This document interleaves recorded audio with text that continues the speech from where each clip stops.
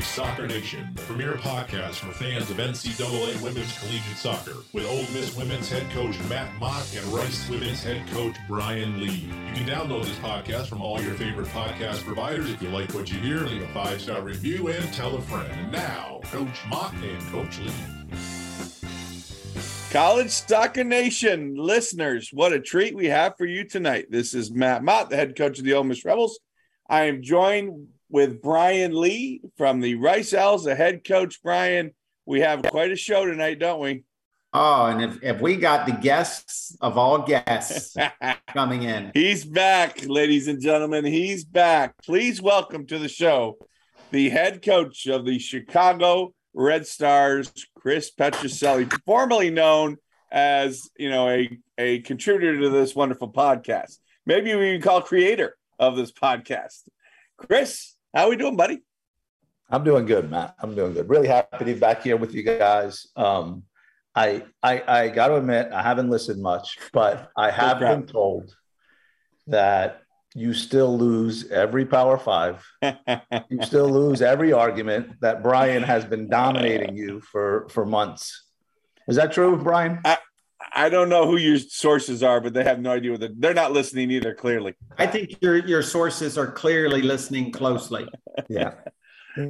Well, we have a good show tonight. We're going to do a conference preview. So Robbie will join us here in a little bit, the mayor, and the four of us are going to go through the 9 conferences. I don't know if you call them power conferences or not, but it's the Power 5 plus the WCC, the Ivy League, the AAC, and the Big East, which will be fun. And we've all kind of done our homework and going to give a little preview on each, and we'll kind of discuss it as we get going, because it's opening week. Brian, preseason is coming to a close, and we've had some things pop open during preseason that you and I have discussed, and we thought we'd bring to the podcast.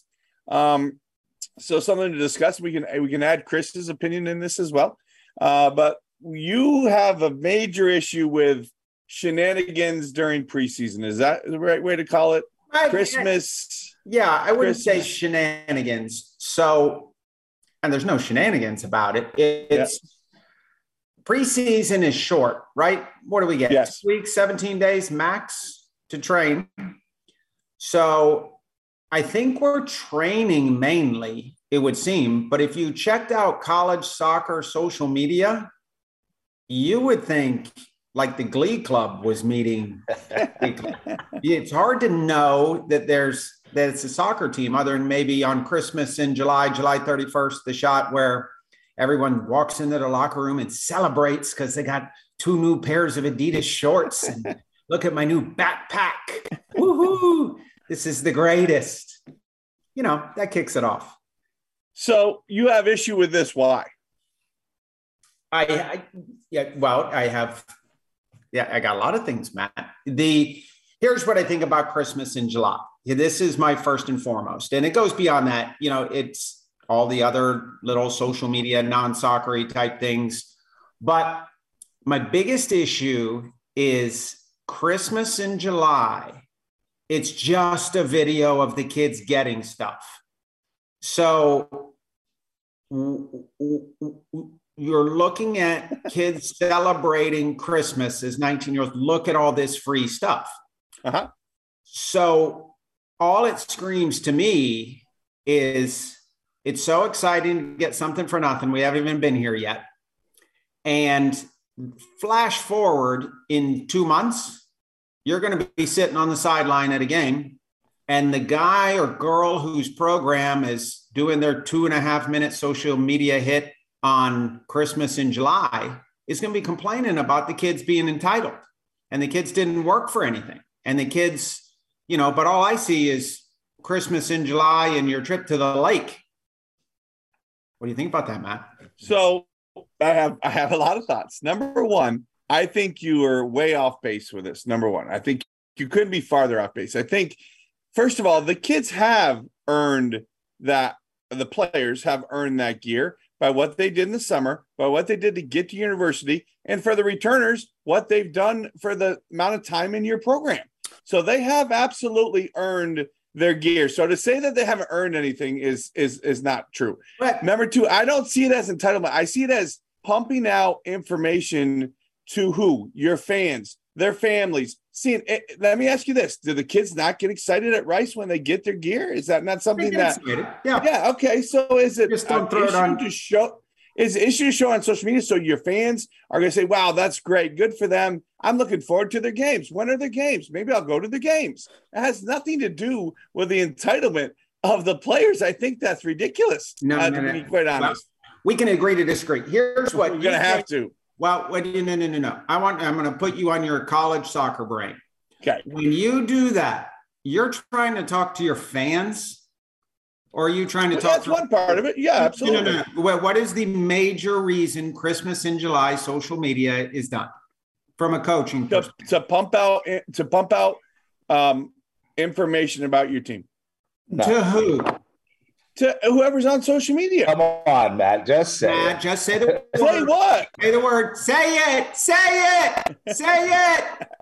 I don't know what you're talking. Oh, recruits? Is that what you're talking about? I wasn't following. I apologize. I'm going to compare it to something for you. So all right. When you can't sleep at night and you're up at 3 a.m. and you're flipping through the stations and you get the George Foreman grill. What's that thing called? The infomercial?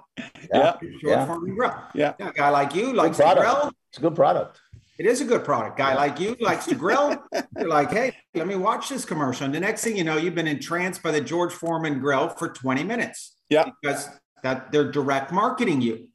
Yes. So when we do Christmas in July, you're direct marketing for entitled kids via your social media. Because it's I don't agree with that. I don't think that you can sit here and say a 1 minute video about players being excited about the new gear that they have earned. They have earned that gear. Don't come at me with you got to pass. Don't come at me with that. You got to pass the fitness test and all that crap before you get. I think that's the most ridiculous thing ever. I do. They have worked. They have earned their spot. You've recruited them to come play for you. So clearly, at some point in their career, they've done work to receive a pair of shorts to wear at practice. Right or wrong? Flashback. I'm not saying don't give it to them. I'm saying I understand, but at some point you have to give it to them, right? No, you give it to them on the first day. You can lay it out. That's when they're doing this. We can report day. Rice. Hey, Matt. We give them their gear. It's sitting in their thing. We're not bringing the cameras in so we can direct. It's content that. Well, I'm sorry, Rice doesn't have a video department that will pump out content to the social media followers. Let's ask a neutral. Yeah, Chris, go ahead. Matt, you're saying that at some point in their career, they've done something to deserve this. Okay. Yeah. That means the kid who comes in and for 4 years has done nothing for you. All right. For 4 years, they have sat on the bench. For 4 years, they got in trouble. For 4 years, they ate themselves off the field. Okay. Uh-huh. That player deserves it because when they were in high school, they scored a goal in the state championship game. All right, Chris, Ashley Orcus. I don't know. I'm asking you. Ashley Orcus, 2-time goalkeeper of the year. Yeah. Busts her ass, works hard every single day, rain and cold, whatever. She doesn't deserve it. You got 25 so there's the opposite of those on your team? That too. You got 25 of those on your team? No, but I don't have anybody that ate themselves to whatever you said. I'm the only one that's eating myself into not being able to run. I'm the only one. Okay? Here's the other thing. Here's the other thing that gets me. Okay, Brian, I'm with you on this. I agree with you. I don't think players should be rewarded for doing nothing. They've done nothing yet. What do you mean? The season hasn't they've started. Done nothing. So none of your players are coming fit. They've done nothing over the summer. Brian, your players didn't on play July in the 31st. Summer. Did they play in the summer? Did they play in the 31st? We don't know that. Again, did they play in the summer just to play, or did they play to prepare themselves for the season? We don't know. Why were they playing? Because they're having fun? Or are they trying to get ready to give you a better player? You are missing my primary point. By putting it on social media, you are celebrating free stuff Christmas in July, right? Most people say Christmas in July. Yeah. No, I got you. I get. Yes, Christmas, absolutely. Just presents, right? Yeah. So I'm not saying you can't do it.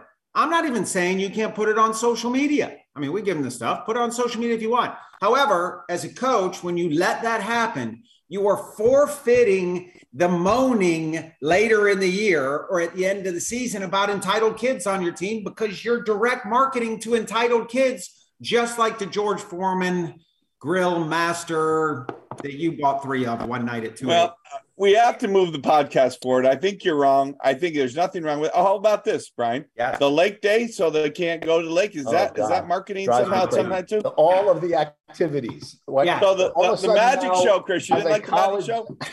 As a college soccer coach, all of a sudden now you have to entertain the team, right? You have to find ways to entertain the team. Oh, look, Mr. Pro coach. Pro coach. Now we have to find a way to entertain. And here's the other piece that gets me. I think that you should never have a preseason all-conference team. Oh gosh, yes. I don't disagree with that. I'm with you. I mean, you're rewarding kids for doing what? Playing well last year? So hold on, Chris. Hold on, let's back this up. So in your world, never can the team have any fun whatsoever doing anything except playing soccer. Is that what you're saying? You can't have any fun. There's no fun to be had ever at all. Right? Is that what I'm hearing? Is that what you heard us say, being Brian? That's what you just said. Yes. I did not hear that. But neither one of you guys will allow anybody to have any fun. It's only got to be soccer. Passing patterns are the only fun thing they can do. I will say to you that most of these teams that I've seen on social media that are spending time with the lake day and all this other stuff, they can't pass the ball. So maybe they should work on passing the ball. I mean, you just talked about every college soccer team there is. So I'll say this. Are we golf? How many top golf teams? Not top golf. 350 Not top golf. Like 301. And of your 26 kids, how many are really enjoying hitting a golf ball? 100 degrees out if you're in the south. Yeah, 100 degrees. You're outside in the bin or whatever. Food's good at Top Golf, though. The food is good at Top Golf. The food is good. So maybe it's the food. Yeah, you got to do something. Listen, we spend a lot of time together. You got to do something. All right, we're moving on. No Power 5 today because we have enough nonsense we're discussing, that's for sure. And the next thing is, another thing I wrote down here, Brian, is preseason is over. Oh, yeah. Thank God I don't have to read about the lake trips and the magic shows. I said we're moving on. Somebody's going to actually publish a story about a game or a player. Darren, put on the poll. Darren, put on the poll. If you put Christmas in July, then every one of your players is entitled. If your kids enjoy their new cleats. You're still missing it. It's you kids enjoy about entitled. They're entitled. You're direct marketing them. Put it on the poll. All right. Preseason is over. You know, I've thought at times, is this entitled? I'd like to make up a t-shirt that says, I survived preseason, Ole Miss 2022 preseason. What do you think about that? I don't know. You survived the water balloon obstacle course you had going. Yeah, that was fun too. Is that entitled? That's who should have got. That's who should get your t-shirt. Would that new t-shirt be Christmas in August then? Yeah, maybe so. God forbid. Yeah, we can't have that. All right, we're moving on. Preseason is over. We have a pro soccer coach here with us, Brian, that we know well. We need a quick little update from him. Chris, tell us what it's like. Tell us, coaches that are dealing with entitled players, only entitled players, what's like to coach in the pros? It's different for sure. And I think, first of all, the lifestyle is different. The lifestyle is very different. You know, no recruiting. You're not, running around the country chasing 15-year-old kids and, talking to them on the phone about Meg Thee Stallion and things like that. Like you're dealing with adults. You're dealing with serious. Everybody's a serious soccer player. So it's. Look, I love it. It's been fantastic. We have a small league, right? So there's only 11 teams that we're concerned about, where you guys are, you got to worry about maybe 20 games in your schedule, plus maybe teams that you might play later on and things like that. So you got a lot more scouting to do than we do. We play teams, everybody twice. So, you get pretty familiar with everybody. On a weekend, I can watch all the games in the league easily, right? There's only, including our game, 6 games. And it's nice. But it certainly is different. I mean, I'm dealing with some people who are in their 30s, players on our team who are in in their 30s. So one of the things that I had to adjust to was, what their schedule should be and how their schedule fits within the team, because they take longer to recover. There's none of this bounce back the next day, they're ready to go, or 2 days they're ready to go. Some of those guys need 3 or 4 days before they can really train significantly. So that was a little bit of an adjustment for me. I think I learned that as time went on. And, I've certainly am a lot more less of a dictator, I guess. I mean, the team kind of runs itself because I don't have to, and I think they certainly do a lot of things right. So it's been a pretty good experience. So you obviously have, a few of the top players you would argue in the world, right? Some U.S. national team players and in Mallory Pugh, and obviously your goalkeeper. Is it different dealing with them or coaching them, or is it seem differently on the field? How does that work? Like, what's that like when we're working with the best of the best? I mean, certainly it's different. I mean, there's a lot with those guys. There's a lot of outside stuff. I have this photo shoot, that somebody's paying me a lot of money for on this date. And, it doesn't look like I'm going to be able to make training. Or, I have, they go off with the national team and they're gone, and, they come back beat up all the time. And those two, Nair and Pugh are very, very different in the way that they sort of return into the market. Mal always needs a couple extra days. She's got a little bit of a bulky knee, and she likes her time with her family, and she's got a fiance, and she's got family time that she really likes. So Mal always needs a couple extra days. Alyssa Nair is the hardest working player I've ever seen. So she will show up the day after national team camp and jump right out there and yell at Roddy to smash balls at her again. So they're both different, but there are, a lot of different things. You got agents involved. You got a lot of different things involved with them. Chris, what's been the biggest learning curve for you, pure soccer, on-field stuff? I guess it's, the league is so, the games are so transitional. Like, everything is a transition, right? And you're running up and down the field, like crazy. And it's been, for our team, I don't know that's great for us. So we have to try to control the game a little bit to keep it from being so transitional. But I have never seen the amount of games that we have that are just end to end for 90 minutes. Interesting. And the amount of games that you see that are 4-3 and 3-3 and two goals scored in injury time and all these crazy things that happen. Interesting. What is your biggest challenge as a coach with this team? Yeah, this team is it's a really young team, and there are with the injuries that we've had and the pregnancies that we've had, we've got 7 legitimate starters that are unavailable. And so we're playing pretty consistently 7 or 8, what I would say are first year players. They may not be their first year in the league, but it's their first year starting. So it's a really young team, and getting them, figured out and going in the right direction. I think, we started really well and we've done really well up to this point, but we have hit a little blip here. We've lost 3 of the last 4. And I do think that our youth is maybe fatiguing a little bit, not having played as many games as we've played. And also the games are getting more and more important. And I think that's hard for a young player. I think, the stress that comes with that is hard for a young player. Take out your current team, so Pugh or Nair, whoever. Who's the best player in the league?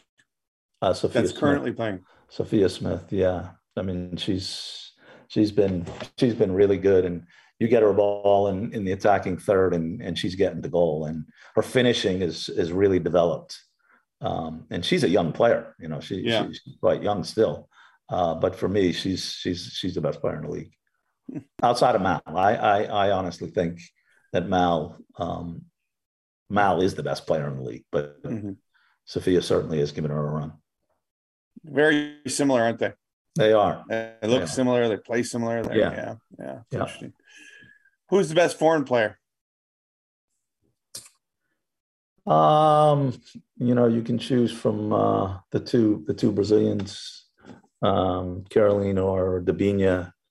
Just your preference, you know, on those two for North Carolina, but it's one of those two for sure. And for me, those two are the two best foreign players in the league. Chris, is there a repetitive weakness you see in the league? Yeah, you know what's interesting in the league is every team has a fast, and some teams have more than one, a real fast forward. Very few teams have fast center backs. You know, most of the center backs you look at, even the better ones of like a Becky Sauerbrunn, who's, you know, had a great career, fantastic player. She's not chasing down Trinity Rodman, you know. So most of the teams in the center part of the back have one or two players that lack some pace. And it's a real interesting dynamic for me because it's right from the start, you know, you got an issue, right? You know, you got players that can get in behind you. Interesting. Really is. So it's tight, right? The league is tight. Oh, yeah.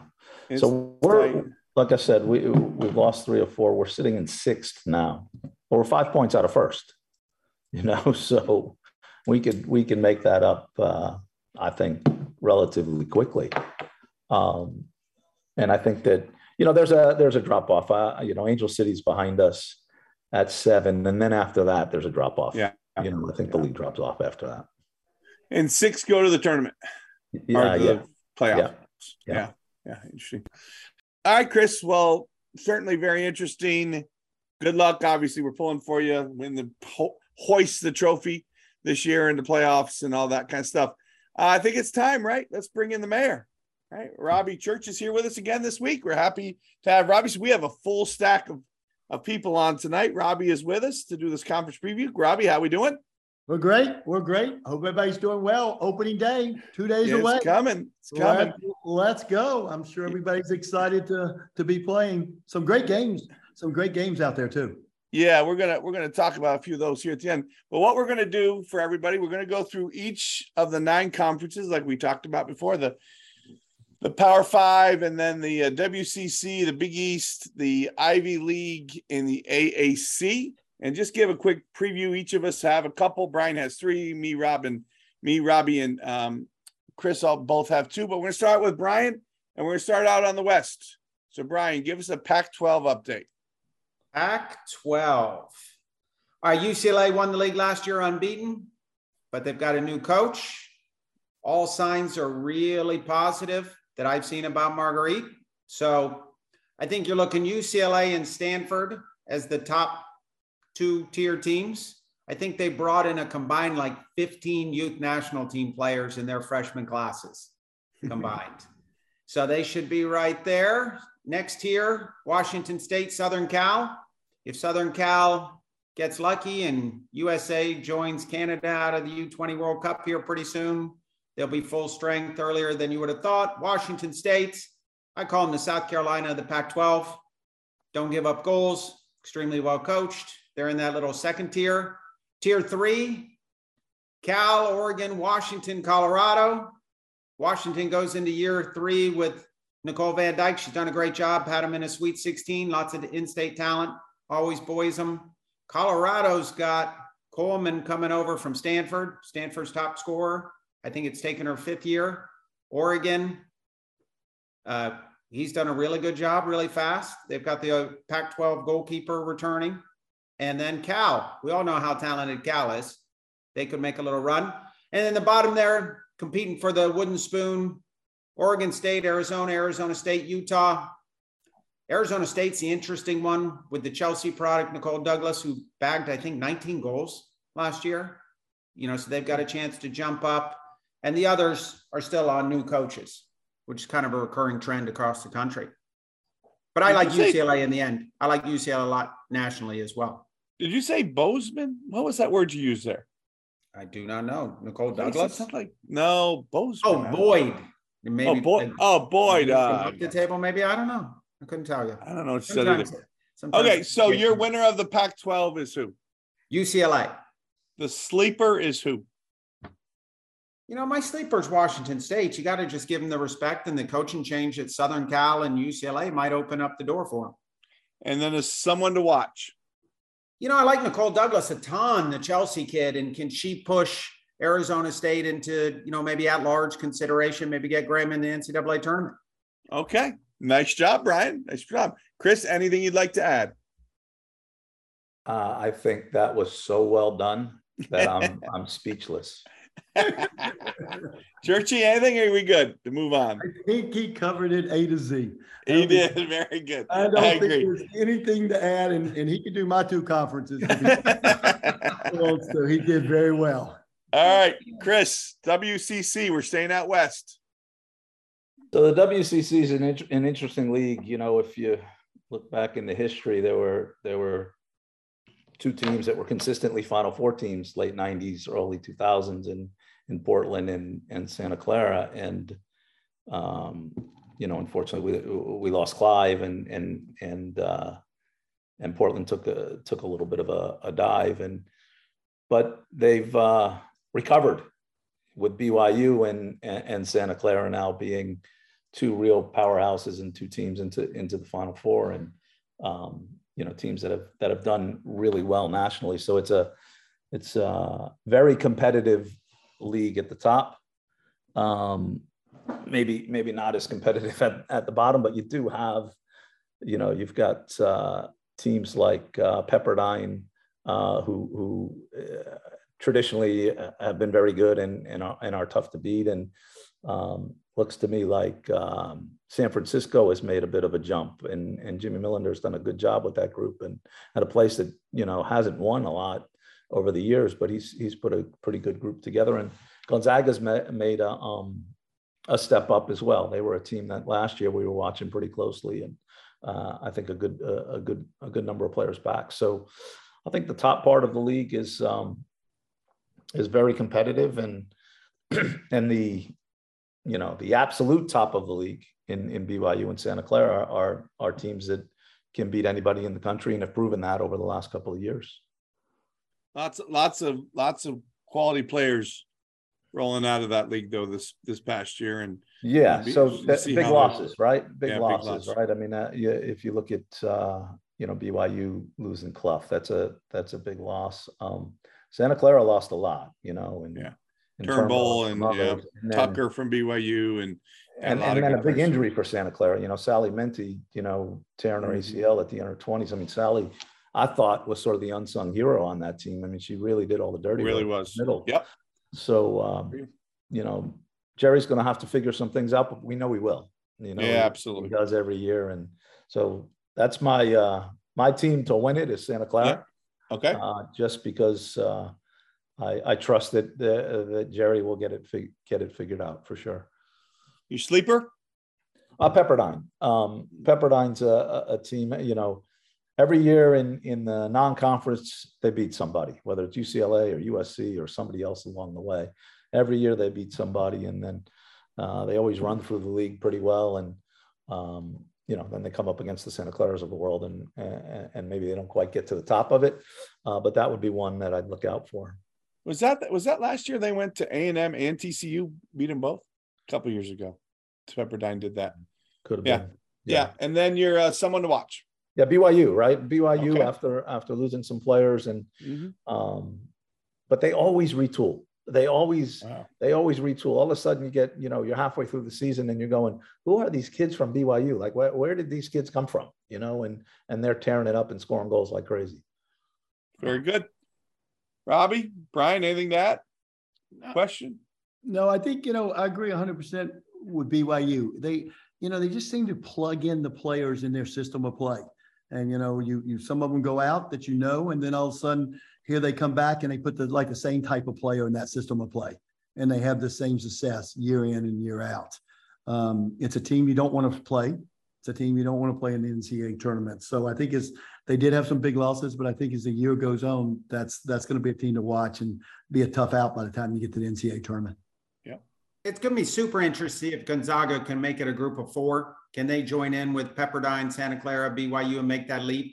Because that's a tough leap. Those 3 traditionally, they just produce players, and that's probably the best development of players league in the country at the top end. Yeah. No doubt. All right. Let's keep rolling. Churchy, you have the Big East. Yeah, again, you talk about the Big East, you talk about Dave Nolan and Georgetown, how dominant they've been in year out. Last year, Big East sent 5 teams to the tournament. I think they're going to be a little bit hard pressed to get that many teams in this year. But I think the top 5 teams they're going to be back. They're all going to be very good. Dave Georgetown is the preseason pick in the league. They returned their goalkeeper that was very, very good, transfer from Boston College. I think, they're always very stout defensively. I think what they need is are they going to have goal scorers? Are they going to score goals in kind of the big conference games? And then they have a bear of out of conference schedule opening up with Penn State on Thursday too. So they'll know pretty quickly where they are. I think, one of the best coaching jobs that is done in the country is done by Nate at Xavier, and not a lot of people know that. I remember when Nate took the job, and I think we played them his very first game, and they were not very good. And the job he's done in the years that he's been there has been fantastic. And every year they've gotten better and better and better. I know they had some losses. I know they had some key losses. They lost the first team all conference defender. They lost was probably the best goalkeeper in the Big East last year. So I think it's, that's going to be hard. I think they're going to have a hard time kind of reaching the same level they were last year, but I think they're still going to be a very good team. And I still think they're going to be an NCAA team. And I think Butler's another one. It's their year in, year out.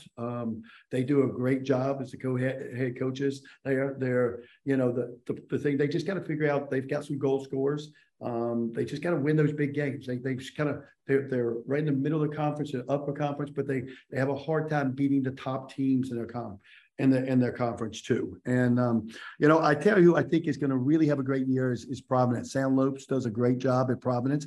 They have a lot of seniors. They are really primed for this year to be a really, really good year. I think you'll see them be an NCAA tournament team, but I think more than that, I think they have a chance to win a game or 2 in the tournament too. And then of course Ian Stone, and it was a 5th team that got in last year, and they barely got in, but then they won 2 or 3 games in the NCAA tournament and made a run to the final 16. So I think you'll see 5 teams go in from the Big East this year, but I think Georgetown will be the winner.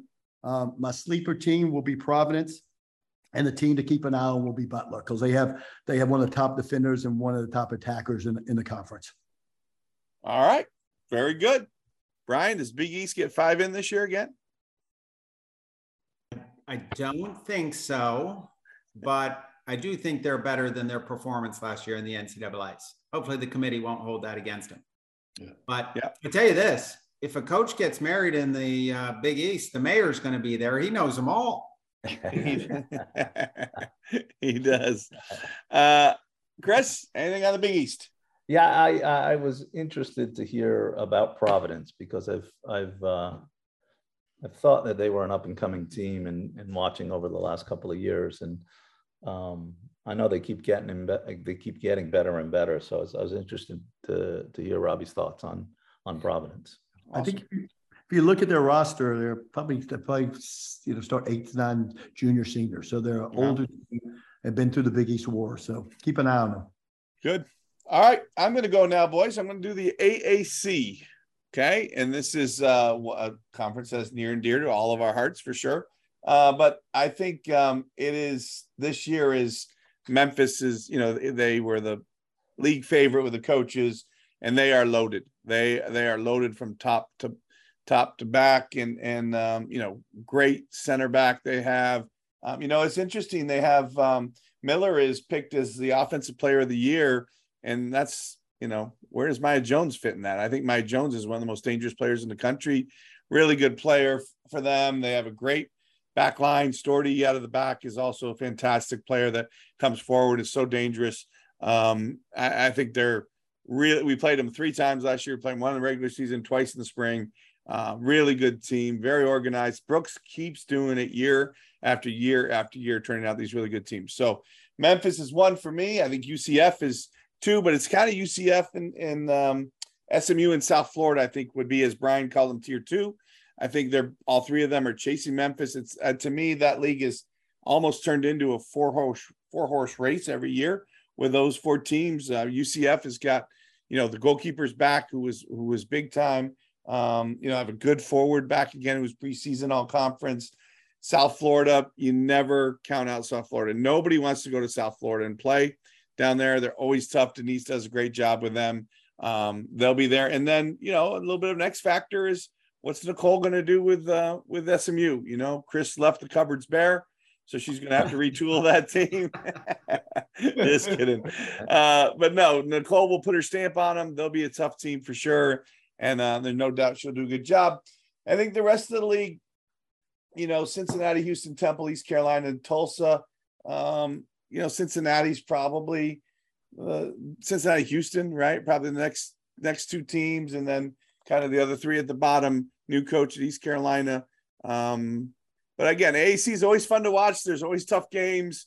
You see, even maybe some of the guys in the back struggling to jump up and snag a win or 2. Okay, the team to win it clearly for me is Memphis.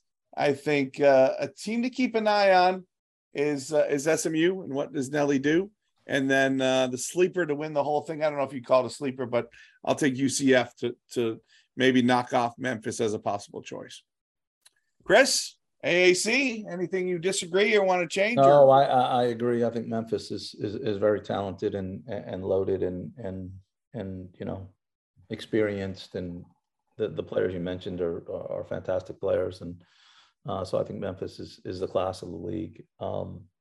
I do agree with you. Watch out for UCF.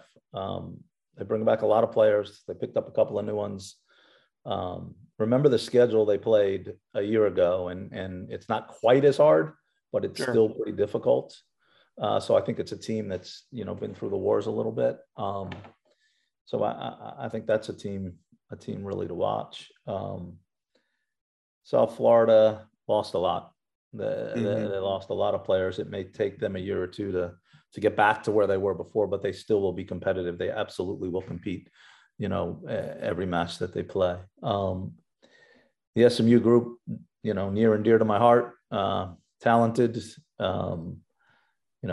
Some players are going to have to step up. If Drew Boland becomes a goal scorer for them, watch out, because that's probably the place that we've lacked over the last couple of years. The midfield's fantastic with Bellata and Sabasco and Sapos. So they're pretty good. And I do. Cincinnati is one. Recruiting Power 5 players now, right? As they're getting ready to make that move, and has that impacted their recruiting? I don't know. Tom Agnos there, who is a good recruiter, who is a good recruiter, and do we see his stamp a little bit on that team? And they're always a difficult team to play.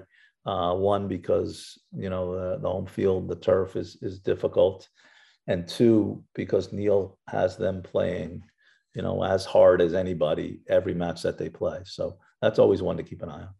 Yeah. Brian, anything to add with them?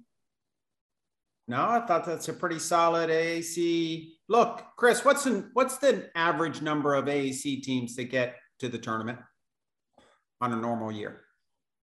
I'd say at this point it's 2. It's 2 to 3. They're in some years 3. It's 2 to 3. Yeah. You're counting the automatic, obviously. Right. Yeah. Right. Yeah. All right, let's keep it rolling here. Brian, bring us into the Ivy. Oh, I love it. All right. Ivy, maybe the most interesting league in the country. At the top end, got that little crowd that might be smarter than we even think they are. Kind of look like they duped the committee last year. A little bit like the Big East, but Brown, Princeton, Harvard, those three are legit. Certainly in the argument to be top 30 in the country.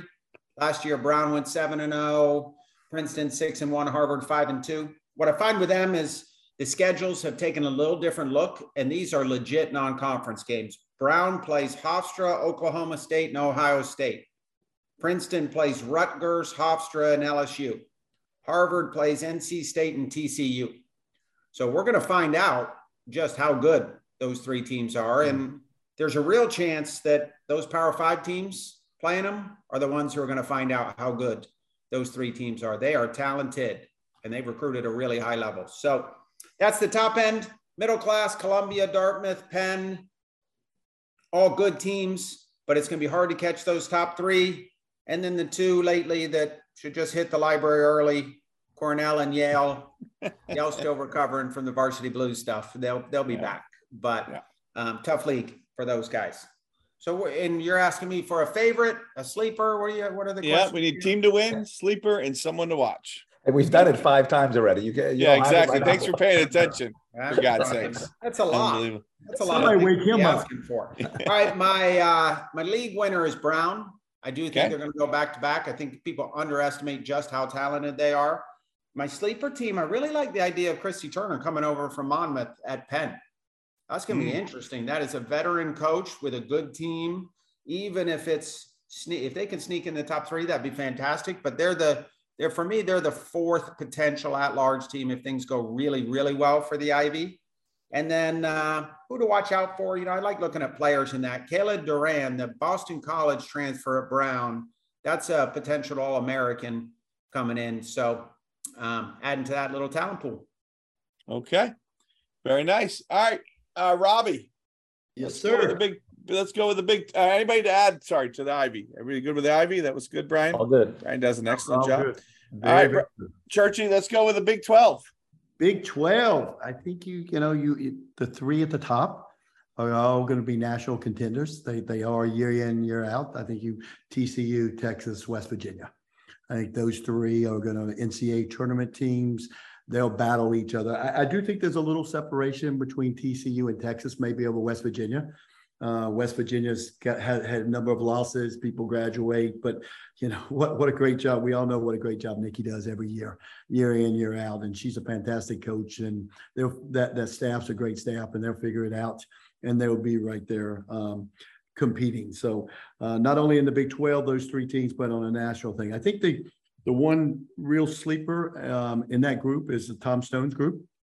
We all know what a really good coach Tom is and motivator Tom is. And I think, they have a striker that can score goals. And I think that is going to be key in the Big 12. I don't think there's enough strikers. I think TCU separates themselves because they've got a couple of them that are very dangerous. And I think if you have somebody in that league that's going to score goals and scores goals in the conference, and I think Tom does, I think the key with his group is, can they all get on the same page? Can they all, can they all listen to what Tom has to say and game in and game out? If they do, I think they can definitely sneak in the top 3. And I think they can be an NCAA tournament team. It's going to be interesting. The other one's Colin at Oklahoma State. He's got a striker that will score goals within the conference, but I'm not sure. I think there's been some losses there to where where they're going to fall this year. I think they've got a chance to get in that upper level, but I think they're in that middle tier. I think you'll see some movement this year by Oklahoma. I think everybody's been watching and waiting to see Oklahoma and what are they gonna do. They've been recruiting, I think, really well, and been a lot of players come and go in that program in the last few years. So I think they're ready to make a statement in not only in the conference, but see what they can do on a national scale. And then you never know where to put Mark Francis's Kansas group. They're one of the best coaches in the country. Sometimes he's fighting for the championship, and sometimes they fall in the middle of the pack with it too. So he's always a wild card. But Mark and his staff will do a great job in coaching that group. And I just don't know if they have enough goals, and can they score goals within the conference. So I think you've got at least 3 to probably 4 NCAA tournament teams in TCU, Texas, West Virginia, and I would say Texas Tech. The winner, I think, clearly is the favorite, and we will see them, fairly early. They're going to play a lot of great non-conference games. It's TCU. Not only are they their favorite in the Big 12, but again, I think they're one of the top 5 teams in the country. I think your sleeper team is Tom Stone's Texas Tech team. Watch out for them. And then I think the team to watch is the University of Texas. I think, again, it's a program that we've all been waiting to see. 2 unbelievable players and a lot of really, really good players in that program. Can they all put things together on the field and off the field? If they do, watch out, because there's a lot of talent in that team. So this should be a fun league. This should be a really a fun league to watch all year. I think it'll be a lot of really close games. Very good, Robbie. Very good. All right, I'm gonna anything to add, Chris, Brian? I think TCU is the class of the league as well, and as you mentioned, Messiah Bright, probably the top forward in the league, and they bring in Tyler Isgreg, who is a really talented kid who can score goals, and they score a lot of goals anyway. So I just think TCU is the class of the league. Tyler can really hit a ball. Yeah. He can smack a ball with either feet, and she doesn't mind. And she doesn't mind shooting. She does not. Once she gets past midfield, you better be ready. Yeah, because it will fly. But she scored some great. I've seen her score some great goals. Well, TCU is a fascinating team with that schedule as well. That's a really, really hard schedule. Really talented, and they almost came back with Brandy Peterson and Grace Collins, 2 kids who've been All-American. Yeah. What if they had those 2? They'd be a very, very legit national championship contender. No question. They really would, Brian. Where'd that one player go? The Grace Collins kid. Where did she go? I don't know. I heard she's all right. The center back who went to Southern Cal, that's a great player too. He is. Yeah, they're a scary team for sure, and they had those guys. Good Lord. All right, let's go. I'm going to go with the Big Ten next, Chris. We'll save the ACC and the SEC for the end. Good? Good. All right, Chris. All right, so I got the Big Ten. You guys know on this list quite often I am a Michigan fan, and I'm going with them again. They are loaded. They're back. Had a great run. I really think watching the games, there's a chance they're in the College Cup if they don't have to play Florida State in the quarters. I think they were that good. They were playing really well at the right time. Jen Klein's done an unbelievable job since going up there. So I think they're great. I think it's followed very closely by our good friends, who is Rutgers. Rutgers is back. He's got the super freshman is back, is going to be really dangerous. Again, they still have a number of good players, lost a couple important pieces, but Mike does such a good job. And then Penn State. Who is Penn State? I go with. Obviously, what an offseason they've had with the players they've added in Penelope Hawkins and Smith, and they are loaded as loaded can be. And maybe it's time for them to come back to where their natural spot at the top. So to me, it's a 3-horse race, and a really good 3-horse race with those 3 teams that I think can all reach the College Cup in Rutgers and Penn State in Michigan. And it's going to be really fun to watch. So to me, that's the top tier, as Brian's calling it. I think in the next tier, and it's not too far away, is Wisconsin, Ohio State, and listen, Michigan State. Although they lost David Cook, they're still a very, very good team, and he's done a great job. And to me, they're still in that next group. I probably would put. So if you're talking about tier 2, you're going Wisconsin, Ohio State, Michigan State, Minnesota, Purdue, and Iowa, I would put in there as well. And then in that bottom group, you've got, Maryland was at the bottom last year, but we know their coach is going to do a fantastic job. She's did a great job with Rutgers, Meg, and I think she will get them going. And I think that's a team that you can look at getting a really good first-year bump, because they had some really quality players. She gets them all kind of rowing in the same direction. Look out for Maryland to start to climb back up. But I'm still going to keep them in the bottom tier with Northwestern Illinois and Nebraska and Indiana. For me, that's the kind of bottom group. But it's a fun league. It's a fun league, game in and game out. Always really, really dangerous. But if you're asking me who's going to win it, I'm going with Michigan. If you're asking me for the someone to watch, I think it's got to be Penn State. Could make a run back to the top. And then my sleeper, Wisconsin. Wisconsin is quality again. She does such a good job. There's a good chance. That's how it rolls. All right. Any questions? Two things. Yeah. I've got to go with Penn State. Look at that forward line. In Amelia White, isn't she in this year as a freshman? Amelia White, the white. Yes. Yeah. So look at that. Look at the forward line. Hawking, Smith, White. That's a quality forward line. Yeah. So I think for me, they get a nod over everybody just because of their goal scoring ability with it too. And then I got to defend my boy Irwin. Putting him in the bottom half over there, I think is unfair. I'm moving him out of the bottom half. He's going to be in that low block, and he's going to defend. If he can find some goals, they're going to surprise a lot of people. Keep your eye. You can put him in any tier you want, Church. It's my group. So I put him in the bottom tier. Just kidding. All right, anybody else? It's just super interesting. That's 3 legit College Cup. Yes. Teams. And the depth in the Big Ten, the bottom end of the Big Ten is really improved. Yeah. As well. It's a league on an upswing. To be honest with you, I missed Indiana when I was going through, so I just threw him in the back. That's my bad. That's my bad. I had to defend him on my phone. Yeah, for sure. Chris, anything to add? Are we good? No, all good. All right, let's go. We'll go to the SEC with Brian, and then end with the granddaddy of them all in the ACC. So, Brian, let's go with the SEC. All right, last year you kind of had Arkansas, Tennessee at the top, clear 1 and 1A, and then 11 of the 14 teams won at least 3 games in the league. So really parity reigns supreme behind the top 2. Coming into this year, you got to consider Tennessee big favorites, a very athletic team, even in a very athletic league. All those young players, new coach who seems to be jibing very well. Then we get into the second tier, Arkansas, South Carolina. I think it's a year for Arkansas to see, are they a program or was that a great class that came through? They had 5 years of one of the best classes in SEC history. If they can maintain things, Kobe's really got something going if he can stay top 2 or 3 with that turnover. And then South Carolina.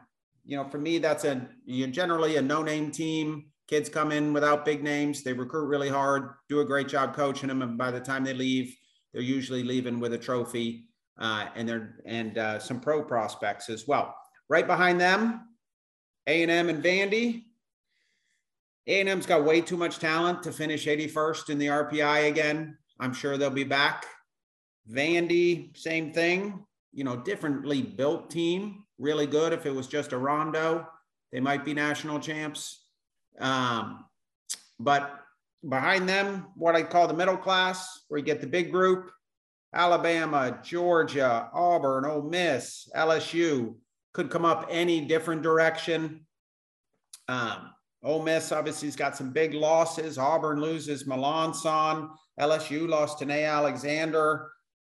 Georgia lost some good players, brought in KD. So we'll see if they can make that little leap with a new coach. And then fighting for the wooden spoon, try and stay out of the back 4. SEC is such a unique. If you move from Orange Beach, Matt, is it out of Orange Beach, the tournament? Where'd it go? Pensacola? Pensacola, yeah. So still a little beachy. So it's a big deal to finish top 10 in that league. These aren't in any order. Year 2 for Galan at Missouri. I think she's one of the best coaches in the league and one of the best coaches in the country. And I think a year of inputting her system helps a ton and gets them off the floor. James at Mississippi State. He's one of our favorites, brings in the AAC Freshman of the Year transfer from East Carolina. He's going to need some goals from her and it helped the cause. Kentucky, some great transfer pickups. Fabiano's got an awesome resume from Milwaukee. We'll see if they can get out of the bottom 4. And then lastly, Florida, not a more difficult situation to be coming in probably in the country. But it's still Florida. So it wouldn't surprise anyone if they got into the top 10. Oh, and you want my winner? My winner's Tennessee. Right. They're not quite TCU level favorite to me, but they're a big favorite. Sleeper to win is Arkansas.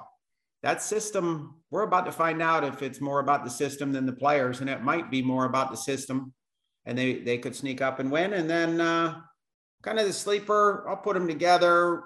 The Reyes kid from Alabama is back again without as much international duty as she's seen recently. That's one of the best players in the SEC, and she should be fresh. And I think for Wes and Alabama to really make that leap out of the middle of the pack, they need a player to emerge as a player of the year type kid. It's hard to win that league without one of the best players in the league. So they've got all the other pieces. They just need someone to step forward, maybe to be Reyes. Okay, good. Chris, anything to add? No, I am interested to see in Alabama. I think that's one that, there's been some chatter about. So I'm interested to see what comes of Alabama. And I do agree that Tennessee looks to be the strongest one in the group. Churchy? No, I think that's pretty clear with Tennessee. Look forward to seeing that goal scorer for Ole Miss play. I think to provide some good goals and win some games for him. So look forward to watching her play. Yeah. All right. Let's finish it up. Chris, you got the big one. The ACC. What an offseason they have had. Well, I think to start, we're talking about, this league is this many teams that, could get in this, with the ACC, it's this. There's just 3 teams that don't have a chance. Everybody else has a chance, right? So if you take, Miami and Syracuse and Boston College, they're just not there. They're not there. And then after that, I guess there's 10 left. Any one of those teams could be in the NCAA tournament. Any one of them. And those teams will all win games in the non-conference season, and it will come down to, how they all do against each other. I did see that Louisville has a really, really difficult schedule, and, that concerns me a little bit for them. Pitt is, coming up and had a good run last year, and maybe without the injury to West, maybe they end up in the tournament. Had a nice win against Penn State in the preseason. So Pitt's a team to watch for. I mean, every one of them. We could go through every one of them and know that each one of these teams has a chance to be in the ACC tournament. Now, I'm sorry, the NCAA tournament. Now, I think this is a really interesting league, and it's really interesting at the top. Any of these, teams from 5 to 10 can upset people. But the teams at the top are so talented and so good. Whenever you're talking about championships, you got to start by saying North Carolina. If North Carolina they've won so many times, they have to be considered a favorite for any championship that they're involved in. So that they've got players, and many of them. And what did I see? Their roster has like 40 some players or some crazy number, and they'll probably play them all in the game, and it'll be like it always is. But here's the thing: there are talented kids there. There are a number of really, really good players there. I think Macy Bell's fantastic. I've always loved Sam Mesa and the way that she's played. So there's a lot of good players there. Virginia's a team that you guys know that I've always had great things to say about Virginia. I love the way they play. But they had a lot of loss. They lost a lot, and they'll still be very good, but I'm not quite sure that they're going to be ready to win championship. Eddie's done a fantastic job at Clemson. Matt, I know you saw them, recently, and I think they're a very, very good team. Again, breaking into that, that group, top 3 or 4, may be difficult for them, but they're a good team. Super interesting what goes on at Florida State. I mean, extremely interesting. They lost some really important players. Emily Madrill was kind of the heart of that team. And I think that's a big loss for them. Olivia Smith transferring over to Penn State. if you haven't seen Olivia Smith play, you're going to enjoy watching her. She is a good player. I'm not quite sure that Florida State is going to be quite where they were a year ago, but I still think they'll be a good team. But for me, the best team in the league and the team that's going to win the league is Duke. I'm putting the curse on Robbie, but look at this. Look at this. They got, you could argue this, but maybe the best goalkeeper in the country. Maybe the best goalkeeper in the country. I'd argue. Yeah, you might. You might. Good argument. They've got maybe the best center midfielder in the country in Sophie Jones, right? If she's not the best, anybody in the country would love to have her on their team. They got one of the best center forwards in the country in Cooper. So, you know, you go up the spine, and I know, you know, there was maybe some loss to graduation in the back, but you go up the spine and it's pretty good. No, it's really good. It's really good. They're very, very talented players up the spine. And I'm sure there's, you know, some players that'll plug into some of those holes that were created. And that's a very, very talented team. As talented as anybody in the country, in my opinion. So I'm picking Duke as the team to win the league. The team to watch is Florida State. I mean, it's just going to be so interesting to see, you know, what Florida State does and what they become. And the sleeper, and this is the funny one, the sleeper is North Carolina. There is such a thing, because again, they can win at any time, any day, you know, any year. They could be walking away with the trophy. Very nicely done, Chris. I must admit. I would say I have a couple comments. Number one, I do think if you were drafting a forward in the country, how is Michelle Cooper not your first pick? That would be my first point. So I do think Robbie has the top player, the top forward for sure in the country. Is there a possibility she could come out early and we can draft her? You don't have a high enough draft choice, Chris. No, don't talk like that. No. And then I also think the biggest issue the ACC has, in my opinion, is how poor a year last year North Carolina had. They're not going 2 poor years in a row. There's just no way that they aren't going to be back just trying to smash everybody. So I'm with you, Chris. How do you count out Virginia? And I just watched Clemson firsthand a week ago, and they were excellent. I thought they were excellent. I thought they were better than any team I played in our league last year, in preseason. So I think you've got a number of good teams in that league. That's not even including, like you said, Wake and NC State and so on and so forth. So certainly will be a fun league to watch. Brian, anything to add? Chris called UNC a sleeper. Things that have never been said. Totally. All right. Listen, pissing them off. Yeah, exactly. Anson didn't know my name is Robbie. He's not listening. Don't worry. Don't worry.